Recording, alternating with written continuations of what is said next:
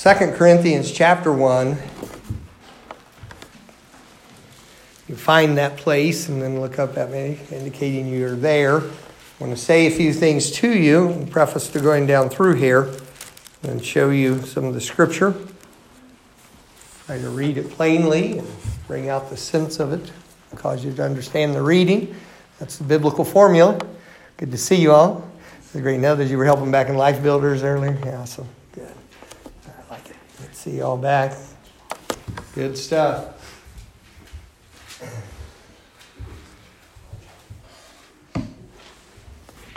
2 Corinthians chapter 1. All right. I want you to keep something to keep your place there, and I want you to go back to 1 Corinthians chapter 1. We're not playing hide and seek. Let me show you something. 1 Corinthians chapter 1. I'm going to use the word epistle. That's a letter which was written. We know them now as the books of our Bible. You understand these two books of the Bible, 1st and 2nd Corinthians, were written to churches in a city called Corinth. It was a very well-to-do city, and a city that was a center of both commerce and education. And the early converts in that city tended to be a very fleshly group of people. There was every kind of fleshly wickedness you can imagine in Corinth. And at one time or another, most excesses had to be dealt with in the books of 1st and 2nd Corinthians. The people in the churches to whom these originally letters were sent were not a rebellious group. You will not find the word rebel or rebellious or any of that in 1st or 2nd Corinthians. They were fleshly. They had to learn to live right because their fleshly appetites were hindering, damaging, and even stifling the work of Christ in their lives. But yet they were a people who grew. If you study in and you do a slow and a careful reading of 1st and 2nd Corinthians, you're going to read, as God led the Apostle Paul to write to these people, you're going to see that it's a people who are progressing in what they are as Christians, and we can get a lot of encouragement from that.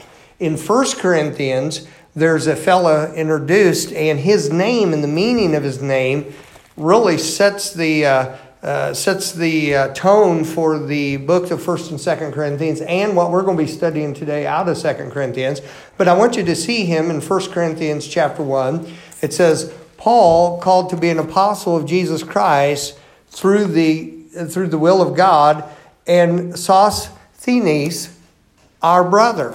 That fella, Sosthenes, his name is interesting. It means of safe strength. Isn't that good? Of safe strength. And what I believe it sets a tone for Corinthians is the strength they're talking about there is strength not only that keeps you safe because you have that, but it's also strength which is used safely. Whatever strength God's given you, you want to use it safely, not to be harmful or hurtful with someone. And I like that idea of safe strength. Now go to 1 Corinthians, or 2 Corinthians chapter 1. And there's someone introduced here. He's a lot more familiar than Sosthenes was. And this fellow you know, and of course there are Bible books that bear his name, but I want you to see in verse 1 of chapter 1 here, it says, Paul, an apostle of Jesus Christ, by the will of God, and Timothy, our brother. And the word Timothy is interesting, and I think it brings everything into focus. You had Sosthenes, who means of safe strength. Timothy means dear to God. Dear to God. And in a few moments, I'm going to give you a few more statements to help you focus on what we're going to be doing. But I'm going to be speaking to you on the subject of the blessings of comfort. The blessings of comfort. And I want you right off not to think of comfort just as being comfortable. Oh, that feels good. We were driving in this morning and I had turned the seat heaters on. My car has seat heaters and I had turned my wife's on, and I remind her, I said, I have that thing on full. If you suddenly over there feel like you're on the rotisserie, want to do something about that. And she said, no, it actually feels good on my legs and such this morning to have that on. And so we slow baked her all the way in.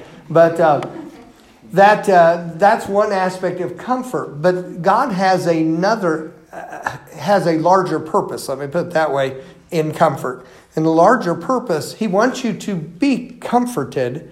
And the larger purpose is so you can continue for the long haul.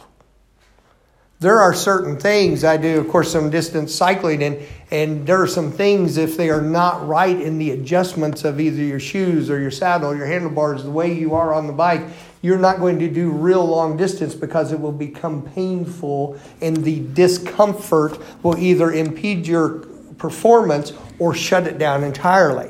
So while God does want you to have comfort because he loves you and he wants you to have that, he also wants you to have comfort so you can stay in this thing for the long haul. So keep that in mind as we study some of these things about the blessings of comfort.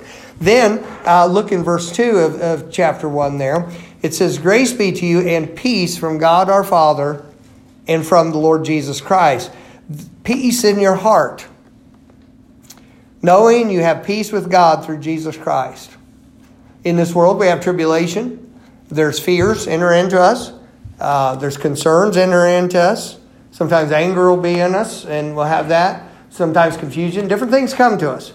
But in the midst of all this, we can have peace through Jesus Christ because I know this, I'm at peace with God. There's nothing I have to add. And by the way, nothing I could add to make an atonement for my sin. What Jesus Christ did is enough. Thank God I am accepted in the beloved. That's the Bible language. In other words, anywhere that Jesus Christ is accepted, I'm accepted in him. And when I finally go home to be with the Lord, it won't be sitting there and we have all these different jokes about, Peter meeting people at the gate. That's all completely fictitious. Why should I let you in? And all that sort of stuff with it. And, the New York cab driver says I've made more people pray than any preacher ever has. All those kind of dumb jokes that people tell, and there's a myriad of them. But all that's fictitious. Let me tell you something. It's settled. I'm not going to have to pause anywhere along the way because I'm accepted in the beloved. I'm already a citizen of that land because there's peace between me and my Maker because he made it. He came for me. And the one who came for me will take me home. I can trust him all the way. And so thank God there's peace in my heart towards God through Jesus Christ. Then peace in our mind. The Scripture says he had not given us a spirit of fear, but of power and of love and of a sound mind. And through the power of the Holy Spirit of God indwelling in us, we can make right and proper decisions. We're not going to be 100% accurate on everything we do, but we can make right decisions and we can go the right direction. Why? Because of the one who dwells within us. And thank God for that. I'm glad he's not given us that spirit of fear, but he's given us power. He's given us love. He's given us a sound mind where we can do things the right way. Then there's peace between one another. As we dwell in charity, honoring one another, preferring one another, bearing one another's burdens. In fact, I told you the verse on Wednesday. I quoted the verse to you. It's 1 Corinthians 16:14 that's been resonating. It's just absolutely been just ringing inside of me. And it says this: "Let all your things be done with charity." That's amazing. Everything. And I'll tell you, when day by day you get ready to say something. You're getting ready to do something. You get ready to, is the motive behind this charity? You start looking at it that way, it literally changes how you go about and how you treat people. That's a wonderful thing. It really is. So we see a great name, dear to God. We saw the great name of the brother in 1 Corinthians, that means of safe strength. We see this thing of having peace, and yet God has so much more with it. The main teaching is going to be verses 3 through 10. And through that, you're going to understand the title, Blessings of Comfort. Let me say this statement to you as we get ready to go into the passage here in a moment. It's a blessing that is needed. Comfort is needed. And I know, sometimes people like to act like they're all talking, I don't need anything. Yeah, they do. Yeah, they do. That's all nonsense, bluster and nonsense. It's needed. But the needfulness of it and the fact God provides it means God wants to be a blessing to us.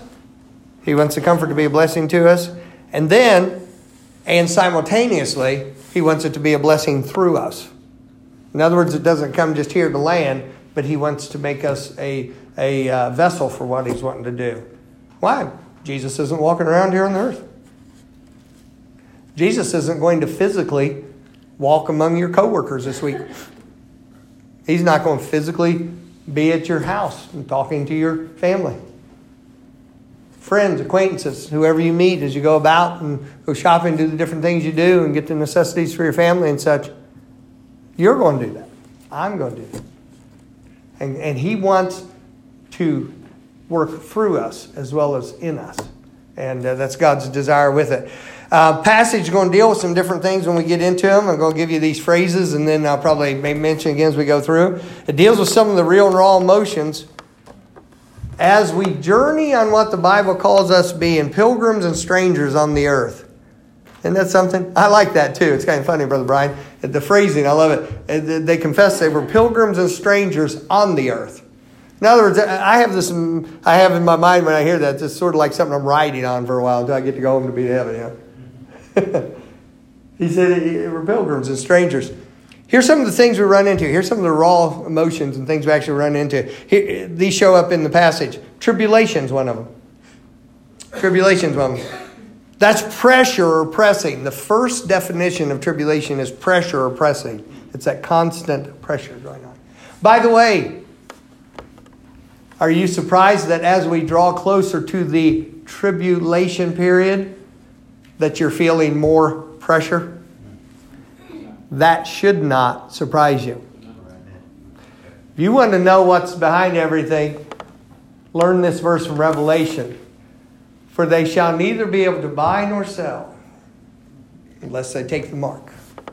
What is coming towards is a one world government where complete allegiance to what is set forth is going to be demanded, and the price of non-compliance will be death. That's coming. It's in the Bible. I'm not making any of that up. So, if we know that as children of God, we should not think it's some strange thing, that some strange things happen to us, as it says in Peter about fiery trials. If we feel more pressure, the closer we get to the tribulation. But can I say to you that some of the most poignant and some of the most beautiful things that Jesus said and did happened when He went to Gethsemane? The word Gethsemane means the pressing place. And that point where Christ was facing the cross and where He was facing the ultimate bearing of the cross, taking of that cup of suffering, the part of His Father's will which required endurance and suffering. That's what the cross is. When it talks about taking up your cross and following Christ, it's not talking about you picking up a wooden instrument of death and carrying it around. It's not even talking about a particular affliction or something comes with you. I'll tell you, if you want the true biblical definition, as you read it and understand it in context of what that cross is, it's the part of the Father's will which is not comfortable, which is not easy, which is not delightful, that we do because the Father's worth following and His name's worth honoring. That's what it comes down to. And so this word tribulation's there. There's a pressure or pressing. It's the word anguish. It's the word burden, of course, which leads you back to the pressing. Then the word trouble, we're going to read that. It's the same as tribulation. It's the outworking of it as it interacts in our life. Then the word sufferings. You're going to see that as we go down. You say, man, you thought you're preaching about comfort. You're talking about tribulation and trouble and sufferings. Yes, because the wonderful thing about God's comfort is those things don't have to be absent for His comfort to be present. In fact, His comfort is in the midst of it. It's kind of like people who are waiting until they get everything settled in their life to do something for God. Guess what they don't ever do? Because you can guarantee this, it's not all going to ever be settled. So, well, that's encouraging. Well, I'm just sorry. I find reality to be encouraging because God's real. And we get to see Him work. Do you realize this? Think about this. We get to see our God work in the midst of trouble. We get to see our God work in the midst of tribulation. If we watch some type of a sports event, and especially if it's a team thing where a couple of teams are against each other, we say the best games are the ones where they're most evenly matched, and it's a struggle. A 65-0 blowout may be fun if you're on the 65 side, but you don't really say that was a good game. But when they're matched and there's a struggle, what glory is it to God? And I mean, how wonderful is it that we can do something that if in the face of adversity from our adversary, by God's mercy, we can stay faithful. Then something's been accomplished. You know, as we look back through Christian history, the things we will bring up for illustration or we will think of that will encourage us were saints who went through trouble, who faced adversity, persecution, even to the loss of life, but stayed true to Christ. And we look at it, hopefully humbly. We don't arrogantly say, well, I would too. But we look at it and say, may I have what they had to be faithful no matter what happens. Yeah. And so this word tribulation, trouble, sufferings is hardship or pain. Nobody likes it, but it is a part of reality. Hey, look it. Did you get the text? It's in there. See, all messages I give you are text messages. Here's the text and here's the message. Amen. I wish some of you wouldn't go into screensaver mode while I'm delivering it. But did you get this message? This is a broken world. Did you get that message? Corrupt? Did you get that? All right, then why did we expect anything different? And yet, if we can have joy, and if we can know God, and if we can have blessings in the midst of a corrupt world, can you imagine for even 1 minute what's going to be like when we get home and all this nonsense isn't there? What a great thing that will be. And then the word afflicted. That's interesting. The word afflicted is to crowd. It's the idea of crowding into. You see how much of this deals with what we call pressure?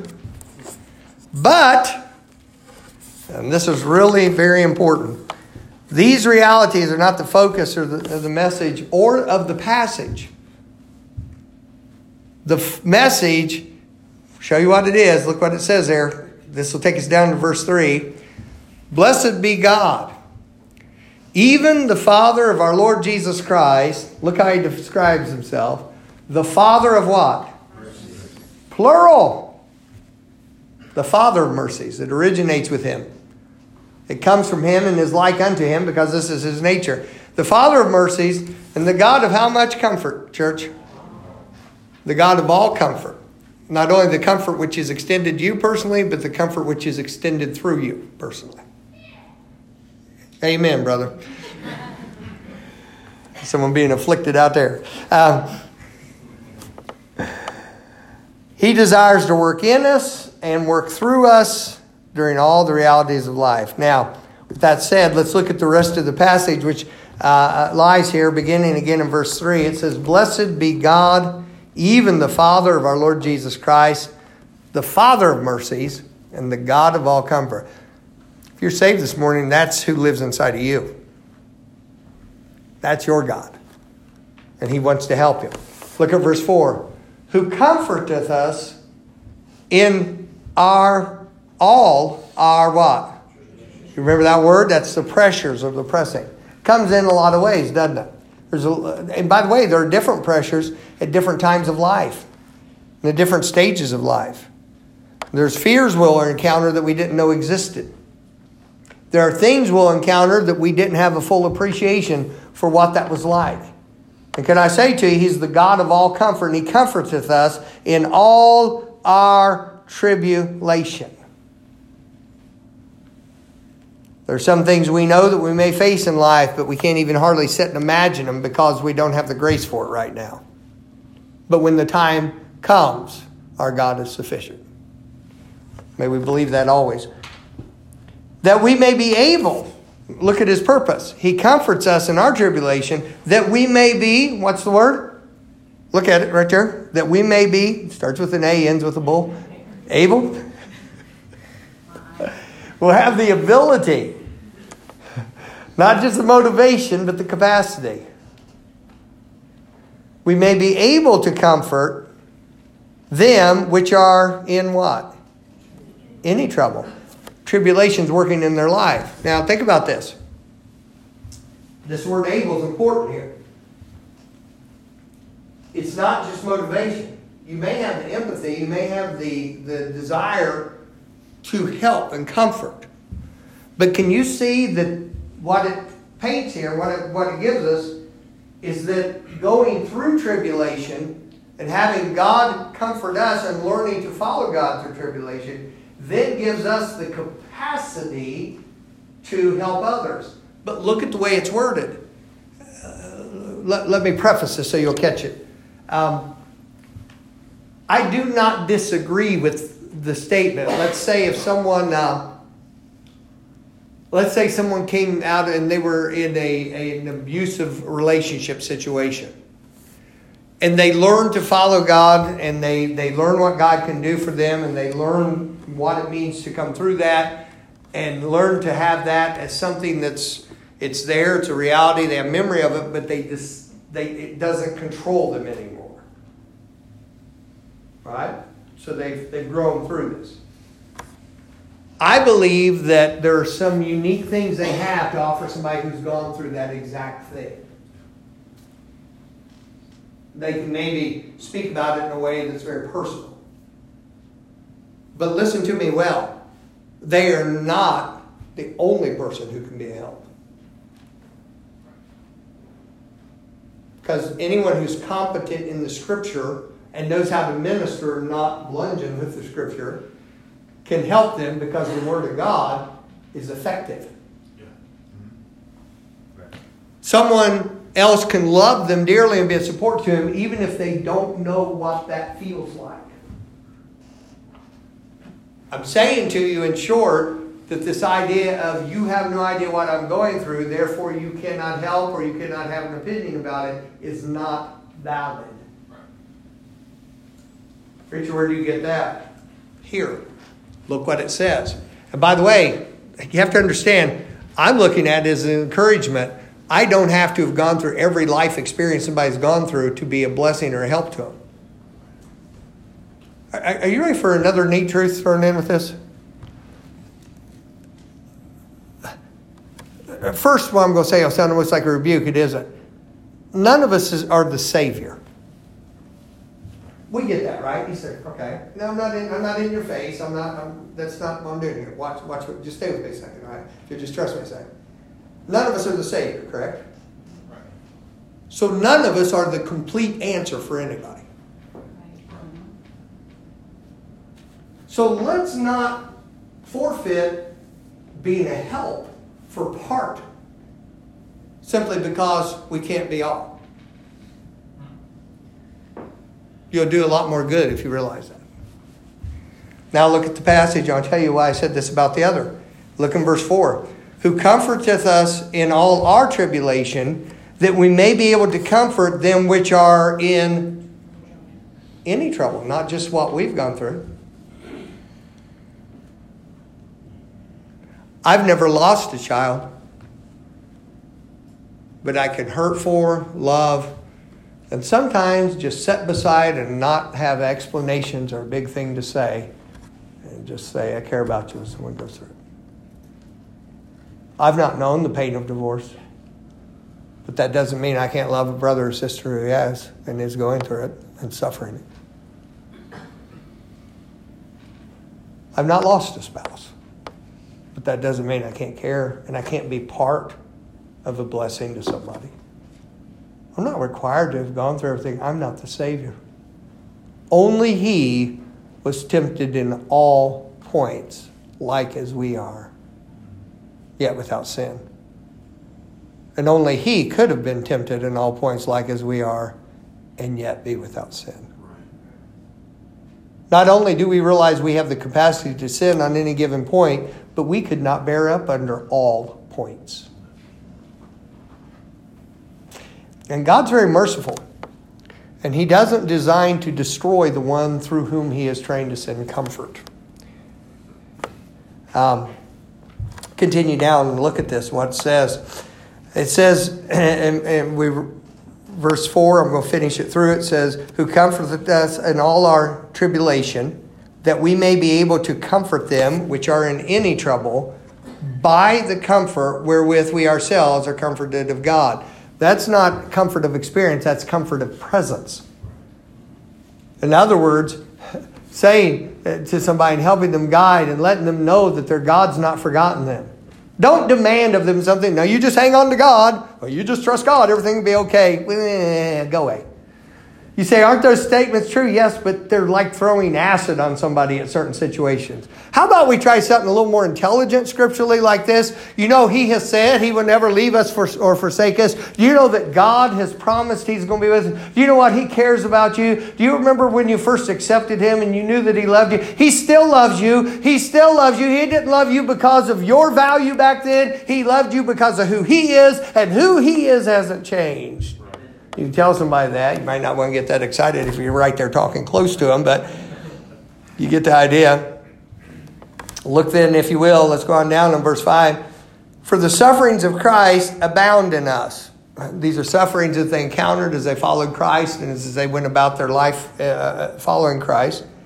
So our consolation also aboundeth by Christ. They said as we encounter these things, then we get the consolation, the blessing, the comfort, if you will, that comes because of Christ. Verse 6, and whether we be afflicted, that's that word to crowd. Too many things going on, crowding in and that sort of thing.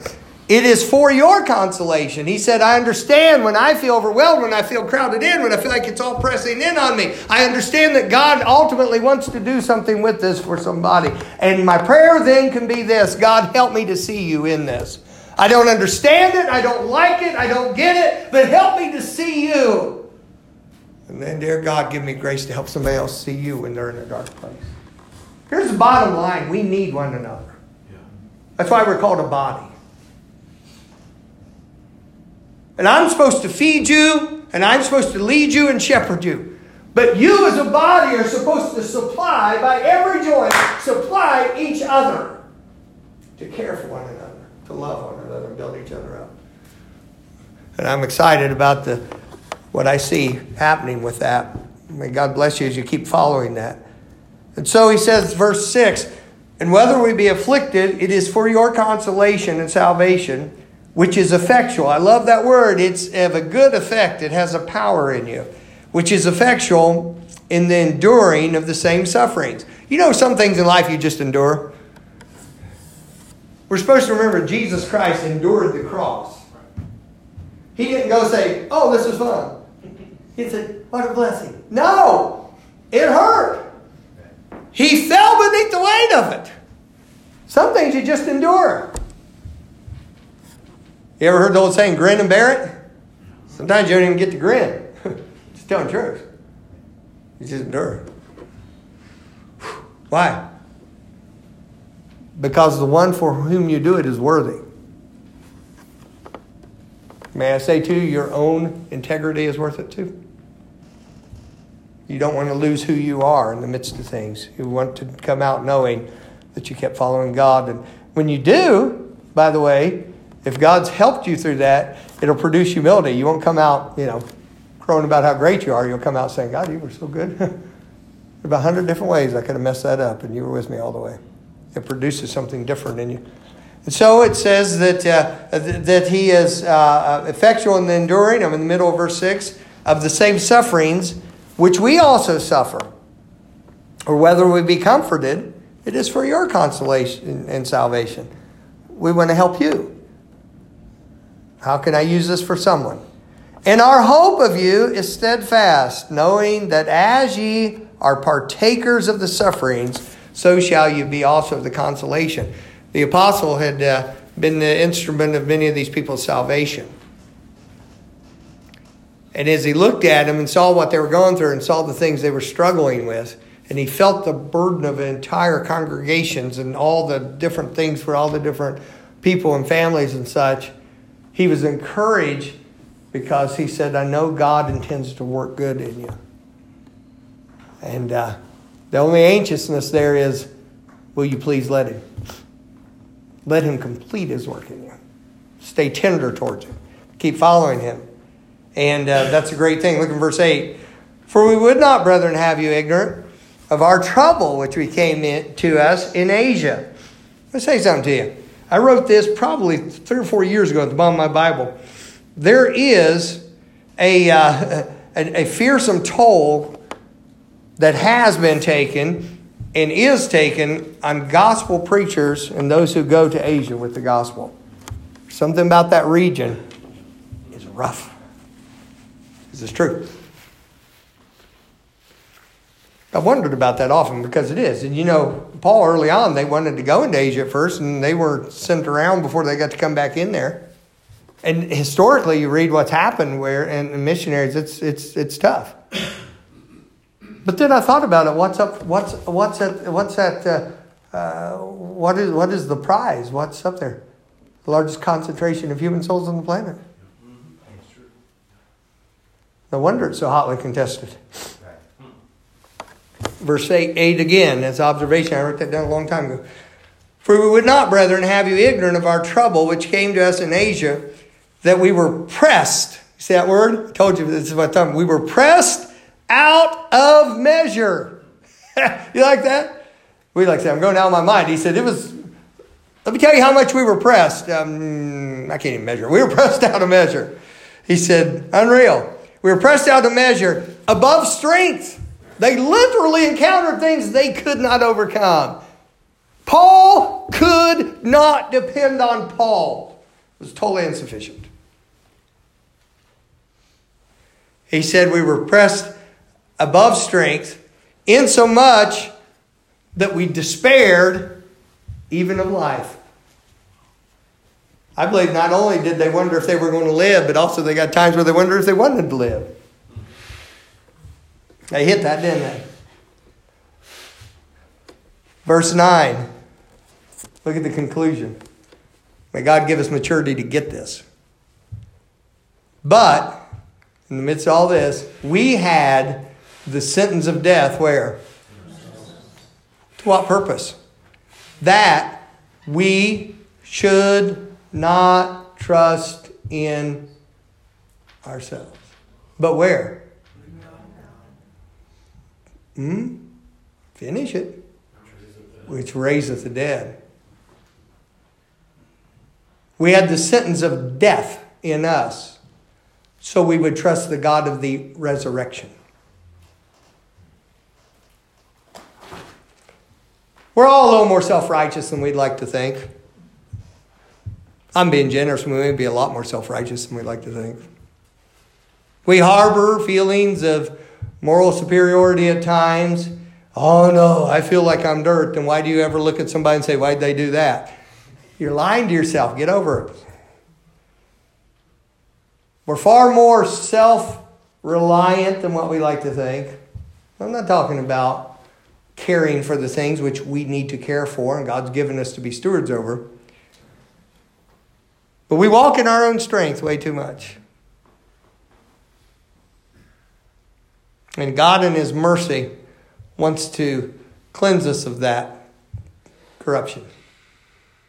Because once we learn to depend on Him in the basic aspects of life, then we have available not our own strength, but the very strength of God to see what He can do above and beyond. It's pretty exciting, really. Verse 10. I love this verse. Look at it. Who delivered us from so great a death. How many of you know you're saved this morning? You've trusted Christ. Let me see your hand. You're not ashamed of it. All right? Then you, my friends, have been delivered from so great a death. Keith, you were on your way to hell. Like, oh, you were on your way to hell. Christ saved you with His grace and mercy. You've been delivered from so great a death. Not only that, if you'll accept it and walk in it, He's delivered you from so great a death of the destruction of your life. Abby, there are things going to happen in your life you're not going to like. There are things as a young lady and young woman you're going to have happen that are going to be hurtful that you have no control over. But you do not at all have to do things to destroy yourself. You can have a good life following God. Because He loves you. And it's yours.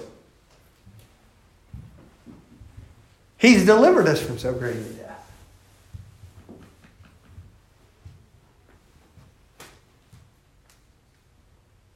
I've had communications with people I was in college with, high school with, and saw the trajectory they were on. And people I knew, and people I wrestled with, and people I did whatever with. He said, what was the difference? There's one difference. His name is Jesus Christ.